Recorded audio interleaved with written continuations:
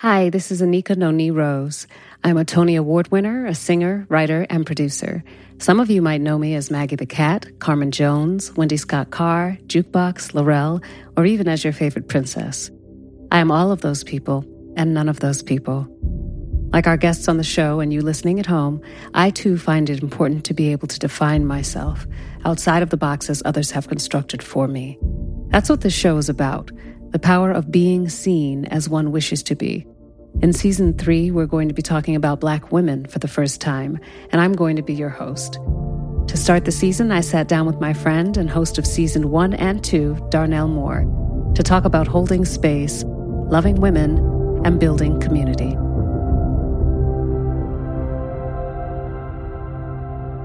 How you doing? How's the experience so far? It's been a good experience. It's been a good experience. It's been a real learning experience, and at times a much more emotional experience than I was expecting it to be. I don't know what I expected. I think I just expected, you're going to interview people, but I just wasn't expecting to be moved. And I think that's been a real gift of this journey, talking to people and specifically speaking to Black women in this time and space. I was saying to somebody yesterday, I think around the, second interview, maybe third, I sat down with a friend and I said, Black women really need each other. Like really. And sometimes I think, and somebody's going to be listening and be like, not me. But if it's not you, calm down. But sometimes I think we don't realize just how much, whether it's because you're lucky enough to be surrounded by that type of sisterly, motherly, daughterly love, or because you've done without it for so long, you don't know that something is missing. But when you feel it and when you're in the midst of it and something magical happens with somebody you don't even know well, you realize how necessary that is and how welcome it is.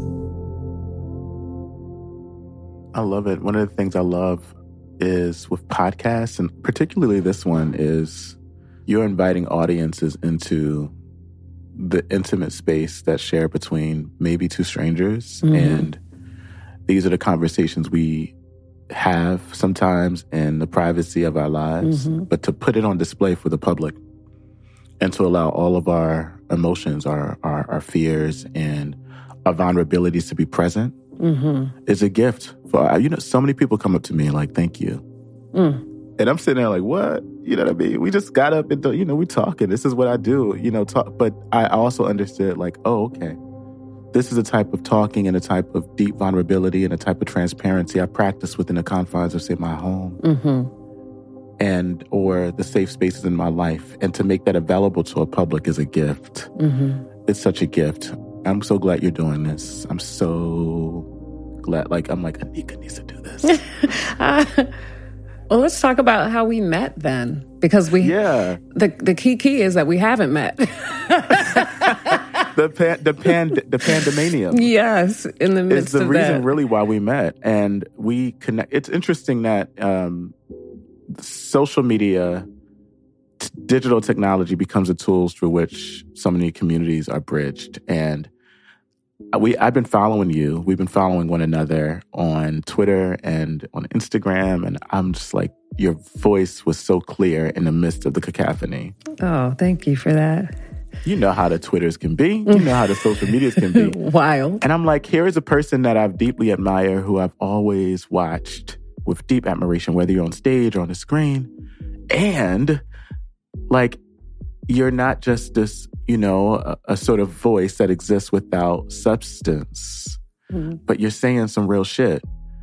And anyway, so in the pandemanium, in the midst of it all, I was like, I want to get together some folk who I think are thinking artists, feeling artists, Black folk who I think care about not only the communities, but I think, deeply, deeply care about all that's going on in the world right now, and also could show up for one another. And we organized this virtual gathering like this on a Zoom and brought together these artists, of which Anika was one, like Jason Reynolds and Dylan Burnside and Kimon, Felix and Bria Simone. Oh my God. And who else? I mean, Michael Williams. And it's interesting, right? Because these folk meet in this moment. And I'm looking at all the work that they are all doing in the world now that they sort of hinted at in that space. And here we are again, back at Zoom, connected. And what's so funny is that when I saw you online, I didn't know you, right? I saw a picture of you in this badass red suit. Top to bottom, power red. And I was like, what? And I posted it on my stories, having no idea really, who you were or what you were about. I was like, this man is living and giving us such strong, beautiful, vibrant beacon of beauty in this moment, which we needed. Because I think that might have been right before everything went crazy. Yes, that was Sundance. Right? So you were looking amazing. You made it through the Sundance COVID bubble because so many people... I'm pretty sure that I got COVID at Sundance. So many people went down at Sundance. Mm-hmm. And then I saw that you had written a book, and I got excited about this book because, I read everything. Yes. And so I put the book online. I was like, I'm reading this book right now. And I went back and read it, by the way, in preparation for this, before finding out that I also was going to be under scrutiny for this particular interview. I was like, what am I going to dig into for Darnell? But it was such a courageous and beautiful space that you inhabit in that book. I say a book, and a book sounds so light for what it is. First of all, it's a memoir, which in itself is a bravery if you're doing it for real. I think some people write memoir-ish, but you went fully in. And what is amazing to me is the man that I have met virtually, who is a healer and a very spiritual, warm and loving being, even to people that you didn't really know. You brought this space of balm together to see how you created yourself out of what you came from, and how, I would say primarily the women around you assisted in creating the self that you are now, is amazing, because there's no reason it should have worked. Do you know what I mean? The only reason you have become the amazing whole being that you are is because of the love that was surrounding you at times when you didn't know it. The love that understood you when you didn't know it, when you told your mother exactly who you were, and she said, oh, child, please. I know you. But also because you really were a font of love, and you just had to know it and expect it and receive it and be free to give it. I hope that really, I'm just saying this because I really want people to read this book, because, not because they have to have your experience or even can have your experience, but to know, we are told so often that, we are what we are. And to an extent, we are what we are, but we also have the power to dig and chisel and shape and grow and create our own space to take up. And you're just such an amazingly beautiful spirit. I'm so grateful to know you. Thank you. Wow. That's a good way to begin a Friday. That's a good meditation for me. But you said something that was so key, which ties back to why I was so excited about you hosting this season. You talked about the women in my life and the Black women in my life. And that book, in so many ways, is a love letter to them, to my mama and her sisters, and all of the unnamed women who appear in that book, who appeared in my life, who made it possible for me to be here, to be alive. And so much of my life, I have felt it my responsibility in the best way possible, to pay that love back and forward to Black women. So as I'm thinking about this season and why it's so important that at every turn, Black women are centered, that they are making decisions, that they are organizing and at the center of the conversations about their lives in ways that they tend not to be. Mm-hmm. I'm so thrilled. I'm so thrilled. I mean, we talk for many, many years about HIV as one example, not thinking about the many women who had been caught up in its storm. And I mean, I have a second cousin, but the first person that I knew who had was living with HIV wasn't a gay man. It wasn't, some archetypal sort of, it was a second cousin who was a Black woman who died way too early in her 20s. And when she died, there was whispers in the family about why she was gone. And only word I heard was AIDS. That's in the 80s, So I am grateful, and then, I mean, look, we can go down a line. We're thinking and making the connections between sort of HIV, the HIV epidemic, and the pandemic that we now exist in, and all of the ways that Black women, again, right, who are finding themselves at the center of the storm. And there's so many conversations happening within social discourse. And in it, we can always find layerings of Black women's experiences. So on one hand, I'm grateful that we can make space to unpack those realities, but not just the sort of negation, but I'm happy to have a place where Black women can be centered in this way within the cultural zeitgeist. And I'm happy you're at the helm of it because you bring care. Yes, you bring an understanding of what's happening in the world, but it's one thing to have a politics. It's another thing to have a politics and to have it paired with love. There's a lot of people that talk good shit, that got real good theory, that can raise their fist, who lack love. And that can be a type of love, but I'm talking about the deep type of care that allows us to really see and make space for people's experiences. And that's what you're bringing to these conversations. I'm very, very thrilled about it. Thank you. What do you feel most challenged by? And what is the thing that uplifts you the most when you're engaging in the conversations? I think that the thing that uplifts me the most when I am talking to these women, all of whom are phenomenal in their fields and in this life, is when I am handed trust enough for the woman I am speaking to open herself up and be someone that she wouldn't normally be in an interview, when she feels safe enough to be her thorough self, her vulnerable self, her frightened self. And then we can meet in that place. And it's not something I'm not digging for something specific. I'm really just having a conversation. I'm not trying to manipulate somebody into a particular place or space. But it has happened a couple of times that people have shared things with me that they have not shared before. And it is so deeply moving and such a gift to me, because it's hard to feel safe in an interview space.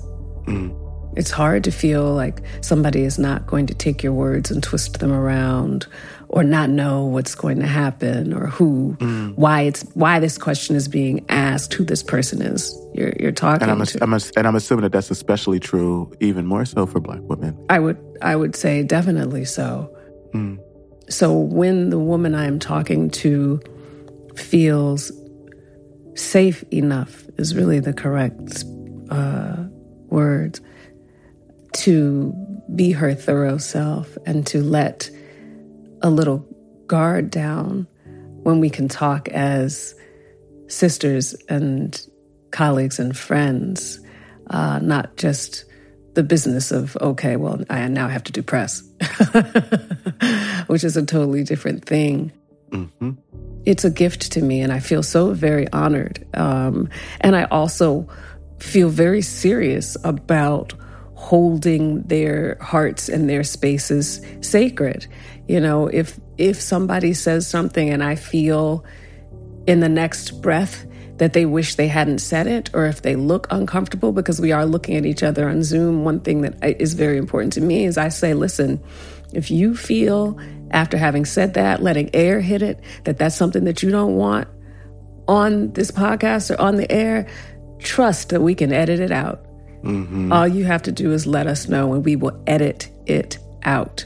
And I mean that because I've had enough interviews where I've been fooled into being comfortable or into saying something, and it has come back in a way that I didn't like, or has been framed in a way that I didn't like, or I thought about it later and was like, you know, I just feel like that's too personal, that's too this, or that's too something. And there is no care taken to protect me in that space. That's really important to me. So that is a great honor to me. And what was the other part of your question? Because it was a two-pronged. Challenges. One challenge for me is that I don't have time to read everybody's work. And I want to read everybody's work.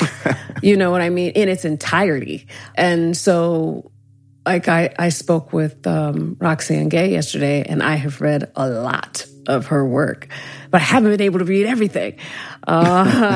And I want to. But, you know, there's no time. And by the way, we just Roxane Gay, you know, like, no small name. No. You know, it's just like, you know. Y'all got some good guests. Some amazing guests. Unbelievable. And I've been following Roxane for so long and actually interacting with her on social media. You know, but don't get it twisted. You aren't friends on social media, even though you feel friendly. And I'm still a fan. It was a great big deal for me to interview her and talk to this phenomenal mind. And so it's hard for me if I'm not able to read everybody's everything, and I'm not, and I just have to, you know, come to terms with that. Yes.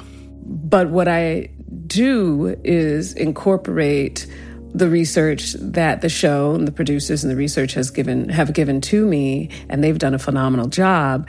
And then I do my own on top of that, because I have to be able to speak to somebody from a place of intimate knowledge, of my own reaching and searching, and of the things that spark my mind and spark my spirit, the words that I see or hear from the person that says, oh, I understand that from this place, you know. So I do a lot of extra research. I get a little scared sometimes when I'm talking to political folks, because I have a good political mind, but I am not a politician, and I don't know the ins and out of like policy and things like that. And so that's always scary to me, because I feel like I should know more, but you can't know all that if you didn't study it. And that's hard for me to let go of, you know, because I'm like, no, I have to know things. I have to know things. I cannot step in this forum not knowing things. But sometimes you just have to know humans. Sometimes you just have to know people. I was going to say, and that's the gift. Yeah. The gift is, you know, I am in conversation a lot of times with folk from worlds that are different than mine, who have knowledges that I just don't have access to. Mm-hmm. But here's what I do know. I know how to connect to people. Yes. And so do you. Yeah. And I think that is what makes this podcast so important, is that I've called this sort of like it's sort of a soundscape. It is not just, you know, the standard, you know, let's talk radio. It's not talk radio. Right. No, it's not sound bites. You're getting like intimate connection, which is important for folk who fight so hard to be legible in the world, to have their stories and narratives told on their own terms. For people who fight hard because they want to be seen, right? It is important to create like a sort of baseline of just standard intimacy, connection, humanity. And that's the knowledge that you bring right there. That's how we connected. Yeah. I'm excited. I don't know. I mean, like I can tell you what I'm looking for. I'm looking forward to certainly hearing you engage with all of the folk that you have on, and what I love too is that this season you're also all tinkering with how we understand and define and think about womanhood. Mm-hmm. So there's cis women, there's trans women, there are all manner of women, and I love that from all fields, and I love that there's a convergence of all of you in this space where I'm trying to think, in the same way I said, I don't know if I heard a podcast of this type where, we're talking not just about, in the seasons 1 and 2, about Black queer men and trans men and men in this way, but also done in a very special way. I don't know if I've heard anything that will be sent out in the atmosphere on Black women in this way. So you're all about to do something super, super great. I also think that I'm hoping that they feel it's a gift, because I feel like it's a gift to have a conversation. I feel like when you're at the top of your game, and that top changes all the time, but when you're at the top of your game and you are having interviews and doing press, it is so rare that the person on the other end of that is you. I feel like that's so real. Right? That is so rare. Exclamation point, exclamation point, exclamation point. And it's so exciting when you find out, and we aren't homogenous. We don't all, we're not all going to connect in the same way, but it's so exciting when we have a familiar language. Mm-hmm. And that language is sometimes English. That language is sometimes, That language is sometimes that side eye. That language is a side eye. It is well-placed silence. It is, it is things that culturally and through the DNA wise we have as a language. And I think that is so exciting. That in itself is a gift. And I'm learning a lot. I have to say, I don't have a lot of trans women in my life. I have one who is a friend who I love dearly, and we started working with each other.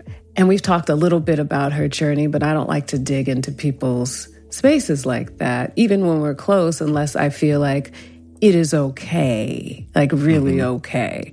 So I'm learning a lot, being allowed to talk to the trans women that I am speaking to, and being allowed to have very intimate conversation about their journeys. And again, what is very important to me, particularly in that space, is that these women feel safe, because the world is so, as unsafe as the world is for women in general, as unsafe as the world is even more so for Black women, the world for Black trans women is the damn running man. When I look at the numbers of women, Black women, who have been murdered in this year, when I look at the number of trans women who have been murdered in this year, more than half of those numbers are Black trans women who are targets, sometimes on sight, sometimes not on sight because people don't know, but definitely upon recognition. So how do you get to be a person that expresses love in this world when you know that the moment of recognition could also be the moment of extinction? It's very eye-opening to me, and it's it's a gift to me as a woman to learn about this space that they inhabit. I'm grateful for you, and I'm anticipating the conversations. I'm looking forward to this season and to celebrating all that you all do, and to learning, really, to sitting and just being part of those, as a listener, being part of those conversations and sojourning with you all. And I'm happy that, I claim you as family, Aww. and this is nice, my sister's doing season 3. You know what I mean? We kept it in the family. So I'm grateful. Thank you for saying yes. Thank you. Thank you. Thank you for thinking of me and putting me forward, because this isn't something that I would have thought to do. This isn't something that I was trying to move towards. I've thought of a podcast. I had an idea for a podcast, but it wasn't something nearly as intimate. And wait until the production is done. And it's going to live in perpetuity. First of all, hope that it means that much to someone. Oh, and it will. It will. And I hope it does last, because the people that I have been speaking with have so much to give. And that's a difficult thing to say, because I feel like Black women give so much all the time, but they have so much to share that is, if you allow it to be either a learning space or, again, a balm, which I've said many times, or a wake-up call, but very many times a gift. And so often we are not heard. Mm-hmm. We might be listened to, sort of, but we are not heard. And this is a space where what I try to do is really shut up and let people be heard. Maybe we should, we need a second subtitle, should be being heard. Yeah, being seen, being heard. But so that you can really understand the depths of a being, and in doing so, the depths of yourself, because we find ourselves sometimes through other people's journeys. Yes. If we allow ourselves to do so. Well, thank you. Thank you, Darnell.